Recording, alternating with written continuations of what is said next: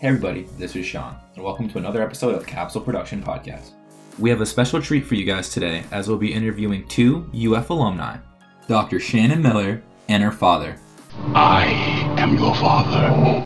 Dr. Roger Accardi. They will be talking about their experiences and their respective careers, and will touch upon the future outlook of pharmacy practice. Dr. Roger Accardi is the president of Accardi Clinical Services, an independent clinical practice. Dr. Shannon Miller is a board-certified ambulatory care pharmacist and is an associate director and clinical associate professor at the UF College of Pharmacy. Without further ado, please welcome Dr. Accardi and Dr. Miller, who will be interviewed by Riley. All right, good morning, everybody. Thank you for joining us today. This is Riley, and I'm here with one of our faculty members, Dr. Miller, and her father, who is also a pharmacist, Dr. Accardi. So if you guys wouldn't mind introducing yourselves. Hello, Riley. Thank you so much for inviting us to the podcast today. We're very excited. I get to spend some time with you and spend some time with my dad at the same time, so very excited. My name is Shannon Miller. I am a fourth-generation pharmacist, currently a faculty member at the University of Florida at the Orlando campus, and I also work for Advent Health in Winter Park a couple of days a week in the geriatric clinic. Hi, my name is Roger Accardi. I am, like my daughter, a University of Florida graduate, actually twice, and I have an independent practice in Central Florida, and my greatest achievement is the fourth-generation pharmacist that just finished speaking. So we're very lucky to have you guys with us today. We have a lot of experience from the both of you in terms of independent pharmacy and ambulatory care. And we just kind of want to ask you guys some questions today to see what you think about the careers that you've had and where pharmacy is going, and just get some of those clinical pearls from you both. The first question that we wanted to start with was just in terms of the evolving community pharmacy environment that we see today. What do you think you would say are the most important factors in keeping your business successful and patient-centered? And either of you can answer.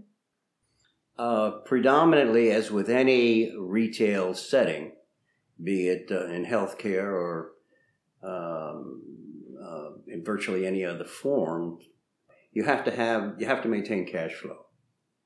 And with the PBMs, the pharmacy benefit managers, assuming the position that they have, with no way to curtail whatever they do, they pose the biggest risk in your cash flow. The pharmacy benefit managers can actually define what your profitability on a prescription will be. They can define and direct where patients will be, what pharmacy they'll be using for their healthcare needs.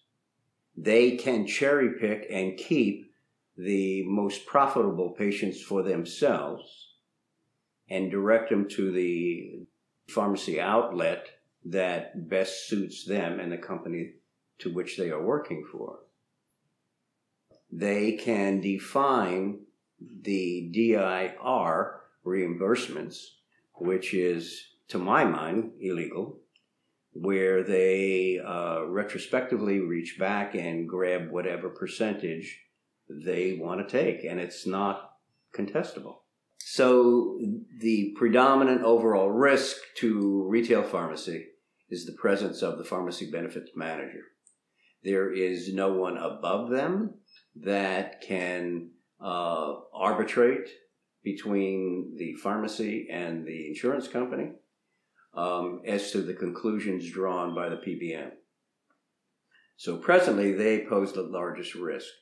I will say that there is legislation that's proposed right here in Florida and in several other states. There's even a case that's being brought before the Supreme Court from Arkansas with multiple points, such as telling the independent, and actually it's all retail pharmacies, but telling the community pharmacist what they're going to pay in contrast to what it actually costs.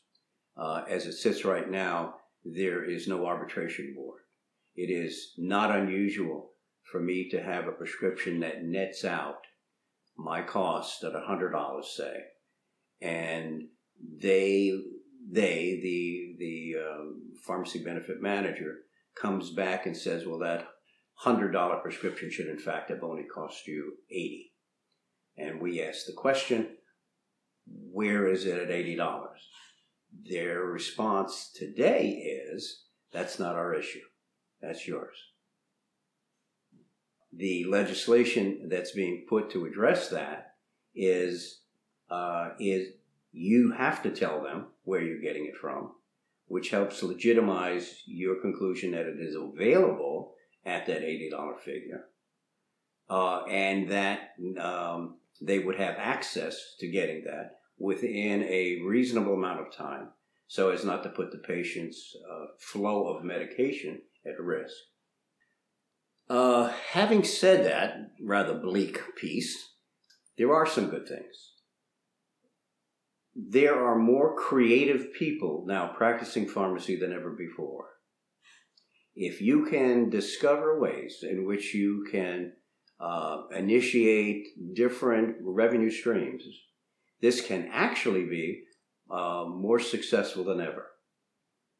For example, we have started a transition of care program with the local hospital, transitioning patients from the hospital setting to a home setting eventually, sometimes to an institutional care. And frankly, it's a win-win for everybody. Unfortunately, on congestive heart failure, the national average of all the congestive heart failure patients that are discharged, about 25% of them are brought back into the hospital setting, irrespective of the cause. Doesn't even have to be CHF. It's for any reason. With the transition of care program, there are several pharmacies in the country, several being a figurative statement. But there are programs out there that influence that. Every time a patient who is discharged and readmitted, there is a penalty fee having to be paid by the hospital. And it doesn't have to be because of the CHF. With the implementation of these programs, and there is some definitive protocols as to how to set that up, one can reduce those readmissions from 25% by 40%. Did that make sense? We can reduce the total readmission rate by about 40%. Those are realistic numbers, and it has been done, and it is being done, and we're getting ready to implement that. The profitability on that, because it's relatively new, is whatever you can negotiate for. But it can be so successful, not only for the independent pharmacist, but for the school to which he's getting students, that provides them an opportunity to do hands-on with patients with severe conditions, with a situation that is, to a large measure, not controlled as well as it could be. It underscores the importance of the clinical pharmacist as an important member of the healthcare team. And so speaking of things like the transitions of care clinic that you've started, could you describe a little bit of the other innovative things that you do at your pharmacy, especially because I know even when I walked in the first time, you have a lot of extra activities going on and things that are very patient-centered and very unique for a pharmacy business. Okay, thank you. Sure. We have, not so unique, but we do have compounding. We even try in the course of the compounding to innovate in making new medications, customizing new medications, rather than just simply picking a recipe out of the book. We look for ways to see if we can target the area, say such as pain. We try to get a formulation to which will optimize the efficacy of the preparation. We do that by interview and the information we can get from the physician other than them simply writing a formula for the prescription. That's been received very well. For the most part, the prescribing community doesn't really have a solid handle on all the medications that are available and can be used to mitigate the individual's pain. So we have detailed them on our level of expertise and cite examples of things that could be considered that are maybe somewhat unconventional, such as tricyclic antidepressants being used to help mitigate knee pain. And fortunately, we've been pretty successful. Now, when you are successful and no one else around you is doing it, then of course you can maximize a healthy profit to help offset the sometimes horrific profit or loss of as is produced by the presence of the PBMs. Thank you for your answers. I think it helps students see a lot too what can be offered in a pharmacy, and if they're looking to be an entrepreneur and start their own business, all the things that they can offer for their patients. So our next question is also directed for both of you. Anyone can answer. We wanted to talk about, with current legislation and career opportunities, where do you think the next focus of pharmacy will be and where is it going? And also, how can graduating students best prepare themselves to be innovative and prepared for this future? Shannon? So I think the most important focus that pharmacy should have right now is on ourselves. I think we need to do an entire rebranding of our profession. There is this common theme that is out in many pharmacists right now that they're disgruntled with their positions. And it's kind of a self-fulfilling prophecy because we are talking so negatively about our profession. And now we are unfortunately seeing a decrease in applications to our pharmacy schools. Not just University of Florida, but across the entire nation. And we're not the only healthcare profession that is seeing decreases in applications. There are other professions as well. Yeah, good point. But pharmacies, we're seeing it. We're seeing it really big time. So the American Association of Colleges of Pharmacy, AACP, they're the organization that represents 143 accredited pharmacy schools. They are leading a public health awareness campaign really to help rebrand our profession and really show younger folks kind of what our profession is about and really try to show the uniqueness of our profession. So most people, when you ask them what a pharmacist is, they will say, well, that's the pharmacist that is behind the counter and counts my pills. And even in schools, when we do our kind of show and tells, they'll say the same thing. And really, pharmacy is so much more than one particular type of person. So while we do have community pharmacists, and we have, the very best community pharmacist in the whole wide world is sitting right next to us, they're not just standing behind a counter. They're managing medications, they're compounding. And folks don't realize that we have pharmacists who are doing research, who work for the CDC and the NIH, and we have pharmacists who are doing all these really cool, amazing things. And we need to get that word out, because I think that will be this could be a big problem, and I foresee that it will continue to be a problem before it gets better. I think we're going to have to go through a little slump where we figure out how to really rebrand ourselves and really show how amazing and unique we are, and then we're going to come out on the other side really amazing. I think we're going to get the recognition that we've always wanted and desired. So, for instance, we're one of the few professions that gives our services away for free. So we're consulting for free. We're volunteering to work in a collaborative group for free. And we've always done that. We're out, you think about lawyers, for instance, they've done it right? If you talk over 5 minutes, that's when the charges start. So for us, we may sit down with the patient for 30 minutes, and that's just all part of our very small fee that we will get, maybe a dispensing fee type of a reimbursement. I think those are excellent points, Dr. Miller. No, they are. You had asked earlier what other programs and such do we have here, and I just blew over number one. I didn't even talk about it. That's okay. I believe, I know Dr. Miller does also, that the singular most information that we have that is conveyable to the patient has to do with the pathophysiology of the issue, and then the optimal medication that would address that issue, with the target being what do we need to do to enhance the efficacy of outcomes Number two, what can we do to reduce the risk-benefit ratio of what they are doing? That is not a 15-second answer. Mm-hmm. It takes time. And when I decided to unretire and come back to work, that was going to be the key piece to my practice. To that end, we were going to do consultations, and this was back in 1999, and inform the patient of that information.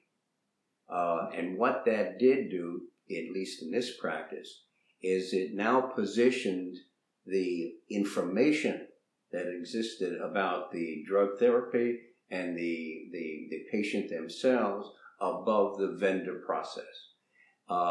And subsequently, we were now redefining the actual drug therapy and to how it would look.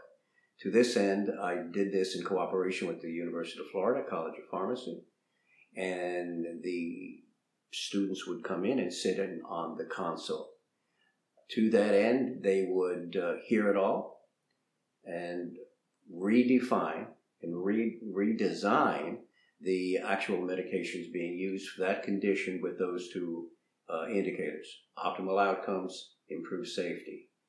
And pretty much 90% of all the care plans that we have produced, there was something on there that could be improved upon. So it wasn't just an act of futility or just something to take up space. It actually improved outcomes. And it also improved the vision, the visibility of what a community pharmacist can do. And students like it. I'm asking them specifically what they can do. And we gave them live patients to do it with, not just some stick figures on a PowerPoint presentation. And then we created a monitoring schematic so that you could then quantify the success of those recommendations, see how well they're received. It allowed you, the pharmacist, to elevate your position on the healthcare team. You became known as now truly the drug expert in your healthcare team, in your healthcare community, and promoted interaction.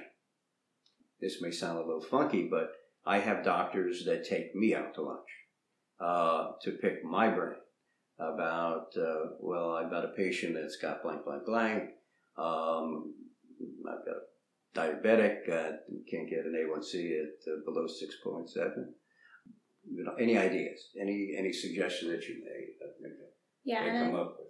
I think what both of you are talking about too, like the visibility, the rebranding, what we need to see from pharmacy, not only as students who can see what we're capable of as pharmacists, but also, as you were saying, Dr. Miller, even those who are outside of the university, those who are our patients, those in the community where they can really start to see what all the pharmacists can offer you, and that although we do count pills, that's not all we do, that there's a lot more that's offered to the table from the pharmacy profession. And I think the more that is rebranded, the more that is something that is common conversation within our community. And a lot of that will come from, I think, us as students, as we start to join the profession, from those who are already in the profession, speaking with those who know them and telling them, like, this is what I can offer to the table. So those are all really good points. And if I may, it's not inappropriate to get paid accordingly.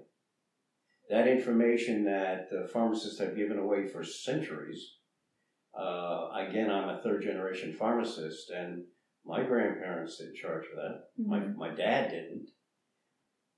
But it's real, it's appropriate, and it's substantive. If I give you something that can literally improve your quality of life, why should I not be? You see an attorney, you pay the attorney. Engineer, architect, they get a commission based upon their knowledge. Mm-hmm. And my knowledge is to enhance your quality of life. That should be just about 2 steps better than making sure that you change the oil in your car. And even though it's unexpected to be charging for it, if you can prove to them that, wow, I've never had that kind of information before, the patient really receives it quite well.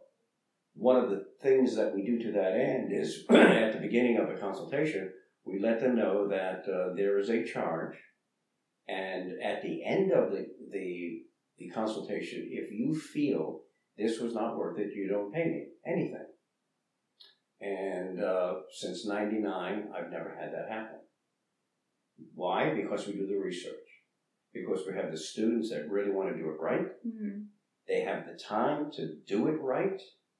They're not trying to make a 2-second decision, such as the hospitals might have to do on a discharge summary. They have the time to maximize the program that they're outlining.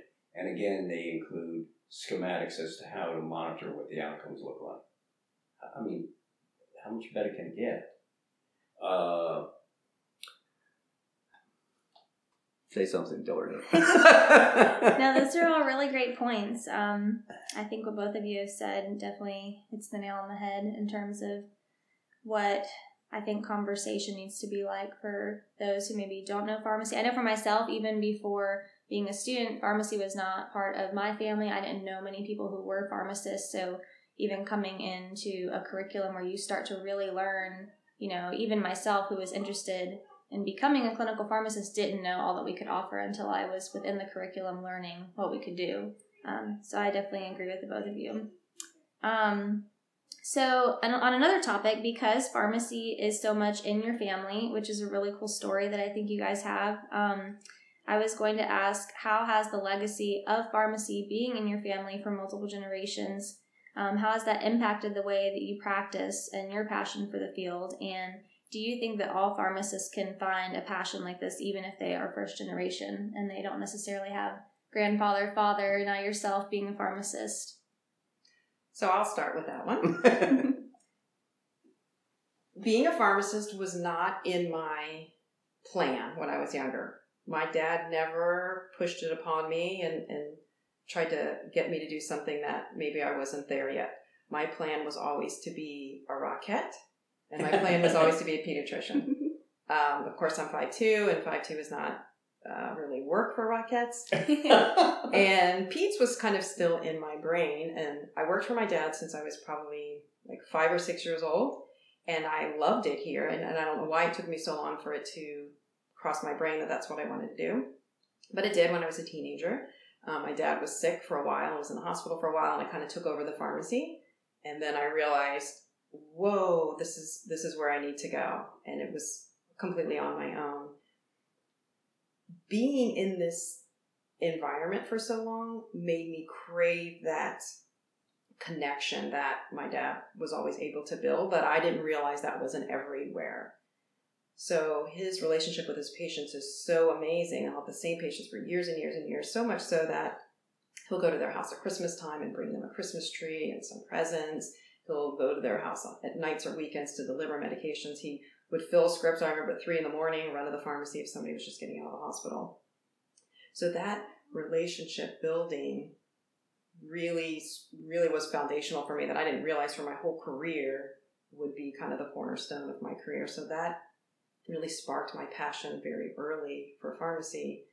And I didn't realize it until I was much older, and I was able to find something that I'm as passionate about. So I didn't realize watching my dad that he's so passionate about his career, because I didn't know how other people did it until I was out, and I realized how passionate I am about my career.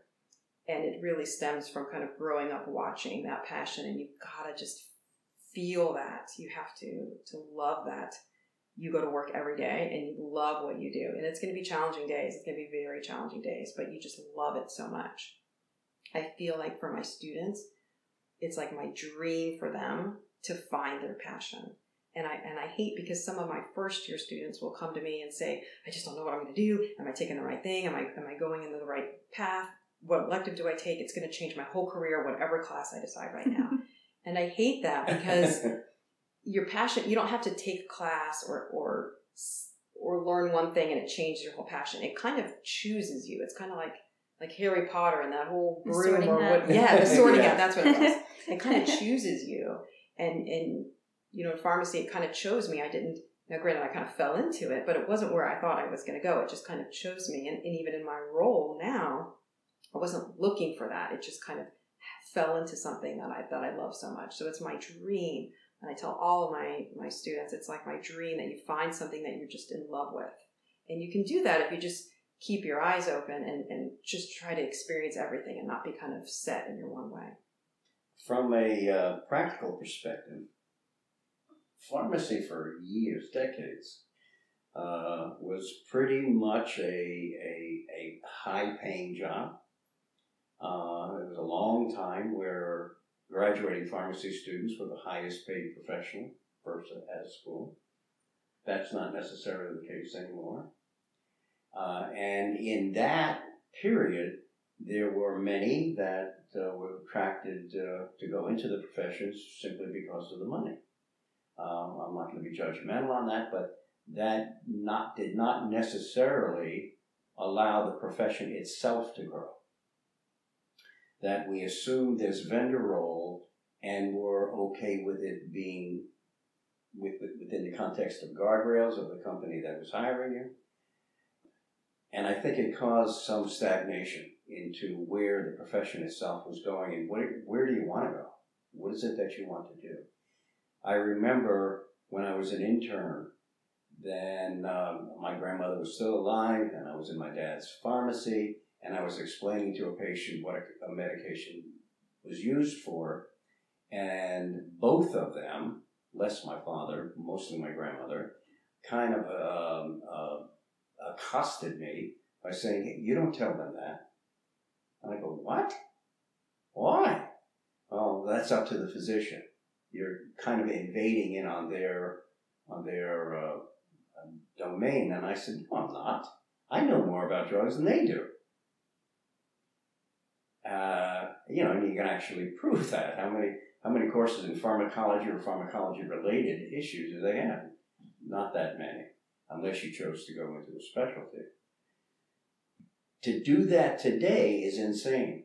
And it's really the informational base that you have that really defines the outcomes. And how well do you convey that back to your patient? So more skill is required today, more ingenuity on the part of the student has to replace that sitting back in the pharmacy and just filling 200 prescriptions a day with almost no intervention within the context of the patient relationship. There are ways to make money, but if you're just going to sit back on a stool, open up a pharmacy, and expect to make a six-figure income, that's not going to happen anymore. That's not the case. But can you be successful? Oh, clearly. Mm-hmm. It's just the conventional role has to change. The part that we are conveyors of information rather than simply vendors of drugs is really where we need to be. And what do you think you would say for students who maybe, like, they are interested in that passion, they're interested in finding the part of pharmacy that, like, really sparks the fire for them? Because I think, and even talking to you both and talking to other pharmacists that I've seen that do love their job and they really love to take care of their patients, and they have found that passion. What would you say is, like, I guess the next best step for a student who's saying, I'm in school, but I just can't find, like, what that is yet, and I'm not sure if I will. Like, is it something where you think you just kind of need to go day by day and, like, keep exposing yourself to different activities and hoping that you will? Or what would be, I guess, like, your best suggestion? So I would say that, continually exposing yourself. So we're so lucky in these numerous student organizations that we have on campus that you can get exposed to a lot of different types of volunteer opportunities where you can see what it's like to be different types of pharmacists, and we have all kinds of great speakers that come in. For me, I did not realize what I wanted to do until my rotations.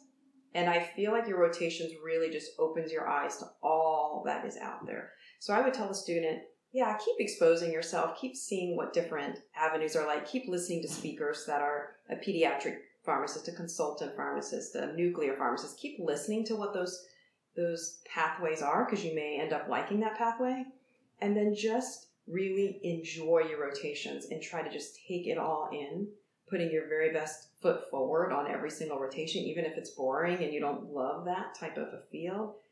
Because for one, pharmacy is a small world, and that'll end up biting you if you don't do that.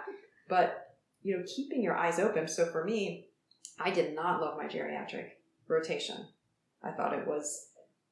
I was like, well, geriatrics. It wasn't that it was a bad rotation. I just didn't love geriatrics, and now you probably laugh now because that's my. I was gonna say, anybody who knows you from the University of Florida knows that I love geriatrics. So that kind of percolated in the back of my mind, the geriatric patient population. I obviously went to ambulatory care, which is very heavy in geriatrics, and it just kind of started growing on me that was really an avenue that I love. So my plan all along was always to work in my dad's pharmacy. And, my ambulatory care rotation came about, and it was like, oh my gosh, I am so in love with that rotation. And really my dad kind of set me up for it, even though he didn't realize it, because ambulatory care is all about connecting with patients, connecting with colleagues, and really being the med expert and having a huge impact in their lives. And so when a doc's like, hey, I got this patient, what are you going to do? And the patient is so happy, and then you get to keep following that patient, so you get to continue that relationship. Well, that was like, oh my gosh, that was amazing. Best day ever. And that was never my plan. So I tell students, just keep an open mind. You may have no desire in pediatrics or geriatrics or women's health or anything, and then just keep your mind open, because you're going to be in that spot and you're going to be like, oh my goodness, I had no idea I would love this so much. Like speaking, for instance, I hate public speaking. I hated it in school. I thought it was like the worst thing ever. I never wanted to stand up. But you just kind of keep an open mind. And I didn't think I would ever love teaching. And it's just, I'm glad that I always kept I'd like to make a correction to that. You're the best teacher I have seen. The very, very best. I love to watch her. Not even biased. And she's just an amazing pharmacist. And all of those points are very germane that you pick up, the taking care of the patient, and to my mind, the rebranding as you have brought it up. I think that's key. We have to get out from under that traditional, conventional role of just thinking we put pills from this bottle into that bottle, and then that's it. It's not it. It never should have been. It is a function, and it's a very important function, and it has to be very, very accurate, clearly. But my goodness, it's the information about that medication, as it specifically refers to you, the patient, that really defines its outcome as to whether or not it's going to be successful. I forgot what I was going to say. I forgot. It's okay. So I think we have time for one more question. I'll direct it back towards Dr. Accardi.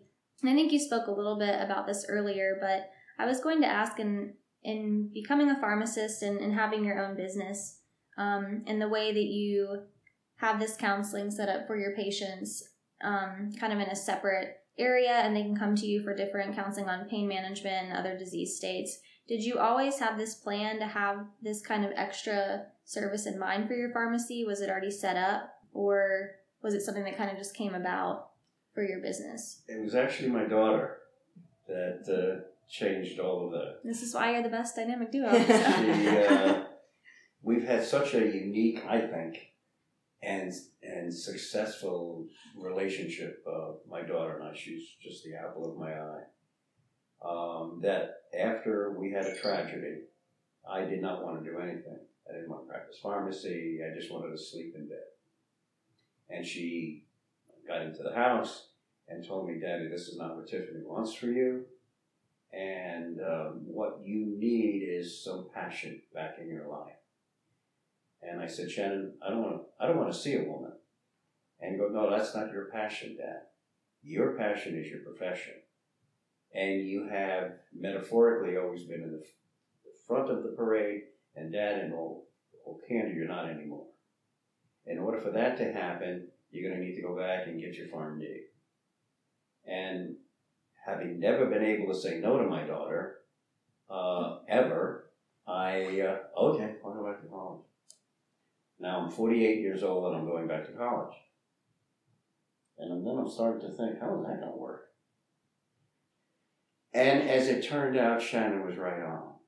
And she said, "This is where, Dad, your passion has been kind of covered up by a lot of stuff. But what you do best is when you interface with a patient. And there are now ways, once you get this PharmD degree, that you'll be able to do it better than you've ever done it before. And I'm guessing nobody will ever do it better. Of course, she's my daughter. That's what you're supposed to say. But she was right. She was absolutely right. I did it. And I asked my instructors, hey, my teachers are my daughter's age. Can I do this?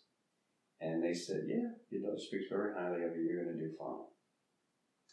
And boy, it was absolutely the way to do it. So I was very fortunate to have that intervention. I never did feel that the vendor role was the preeminent role in practice. Never. Even before I had any of these ideas. I thought, number one, let me sell you me. So that you can see that I'm really looking for you to have an improvement in something. Mm-hmm. That it was to your benefit to know it wasn't Dr. Riccardi then, it was Mr. Riccardi, in your level of care. And it completely turned around how I perceive pharmacy. And that turn is still going.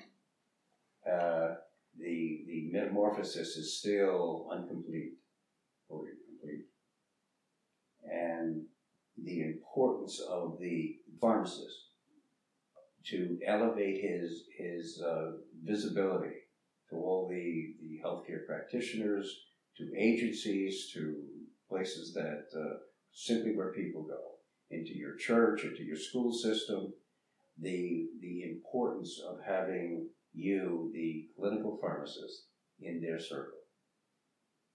And I think I like what you said too about showing your patients kind of the distance that you're willing to go for them, that you're invested. And I think too, even when you're speaking about Dr. Miller and her presence in that situation of kind of helping you to refine that passion, I think it's so important too that not only are we invested in our patients, but too that you always know that you have people who are invested in you as the professional, I think, because that will make you better. Like even in that situation, how you helped them to kind of uncover even that further passion that maybe hadn't been there before, or something new can come of it and it creates a better situation. So definitely like all those points. We have students that come to the practice. I've been what do they call it? Preceptor. Yeah. For quite some time. And oftentimes they'll ask me that same question. You know, I don't really know what I'm going to do. Where do I go from here? Or, yeah, I like this. How do I get one? You know, what do I do to do that? And I tell them, I take them out to lunch, and I said, if God was to join us here for lunch, and he said to you, you tell me how you would like to work your profession, ideally, if you could have it any way that you wanted it, truly, tell me what it would be. And then I ask that question, I repeat it, and I say, okay, Shannon, what do you see as your setting, your work setting? Where are you? Are you inside, outside? Are you teaching, which you're the best teacher I know? What is your setting? And they start to crystallize that idea. And then how do you dress? And what does your office look like? Do you have an office? Or is there a front? What does that all look like? And it begins to actually create a picture. And it allows them to get some direction as to where their passion would like to bring them.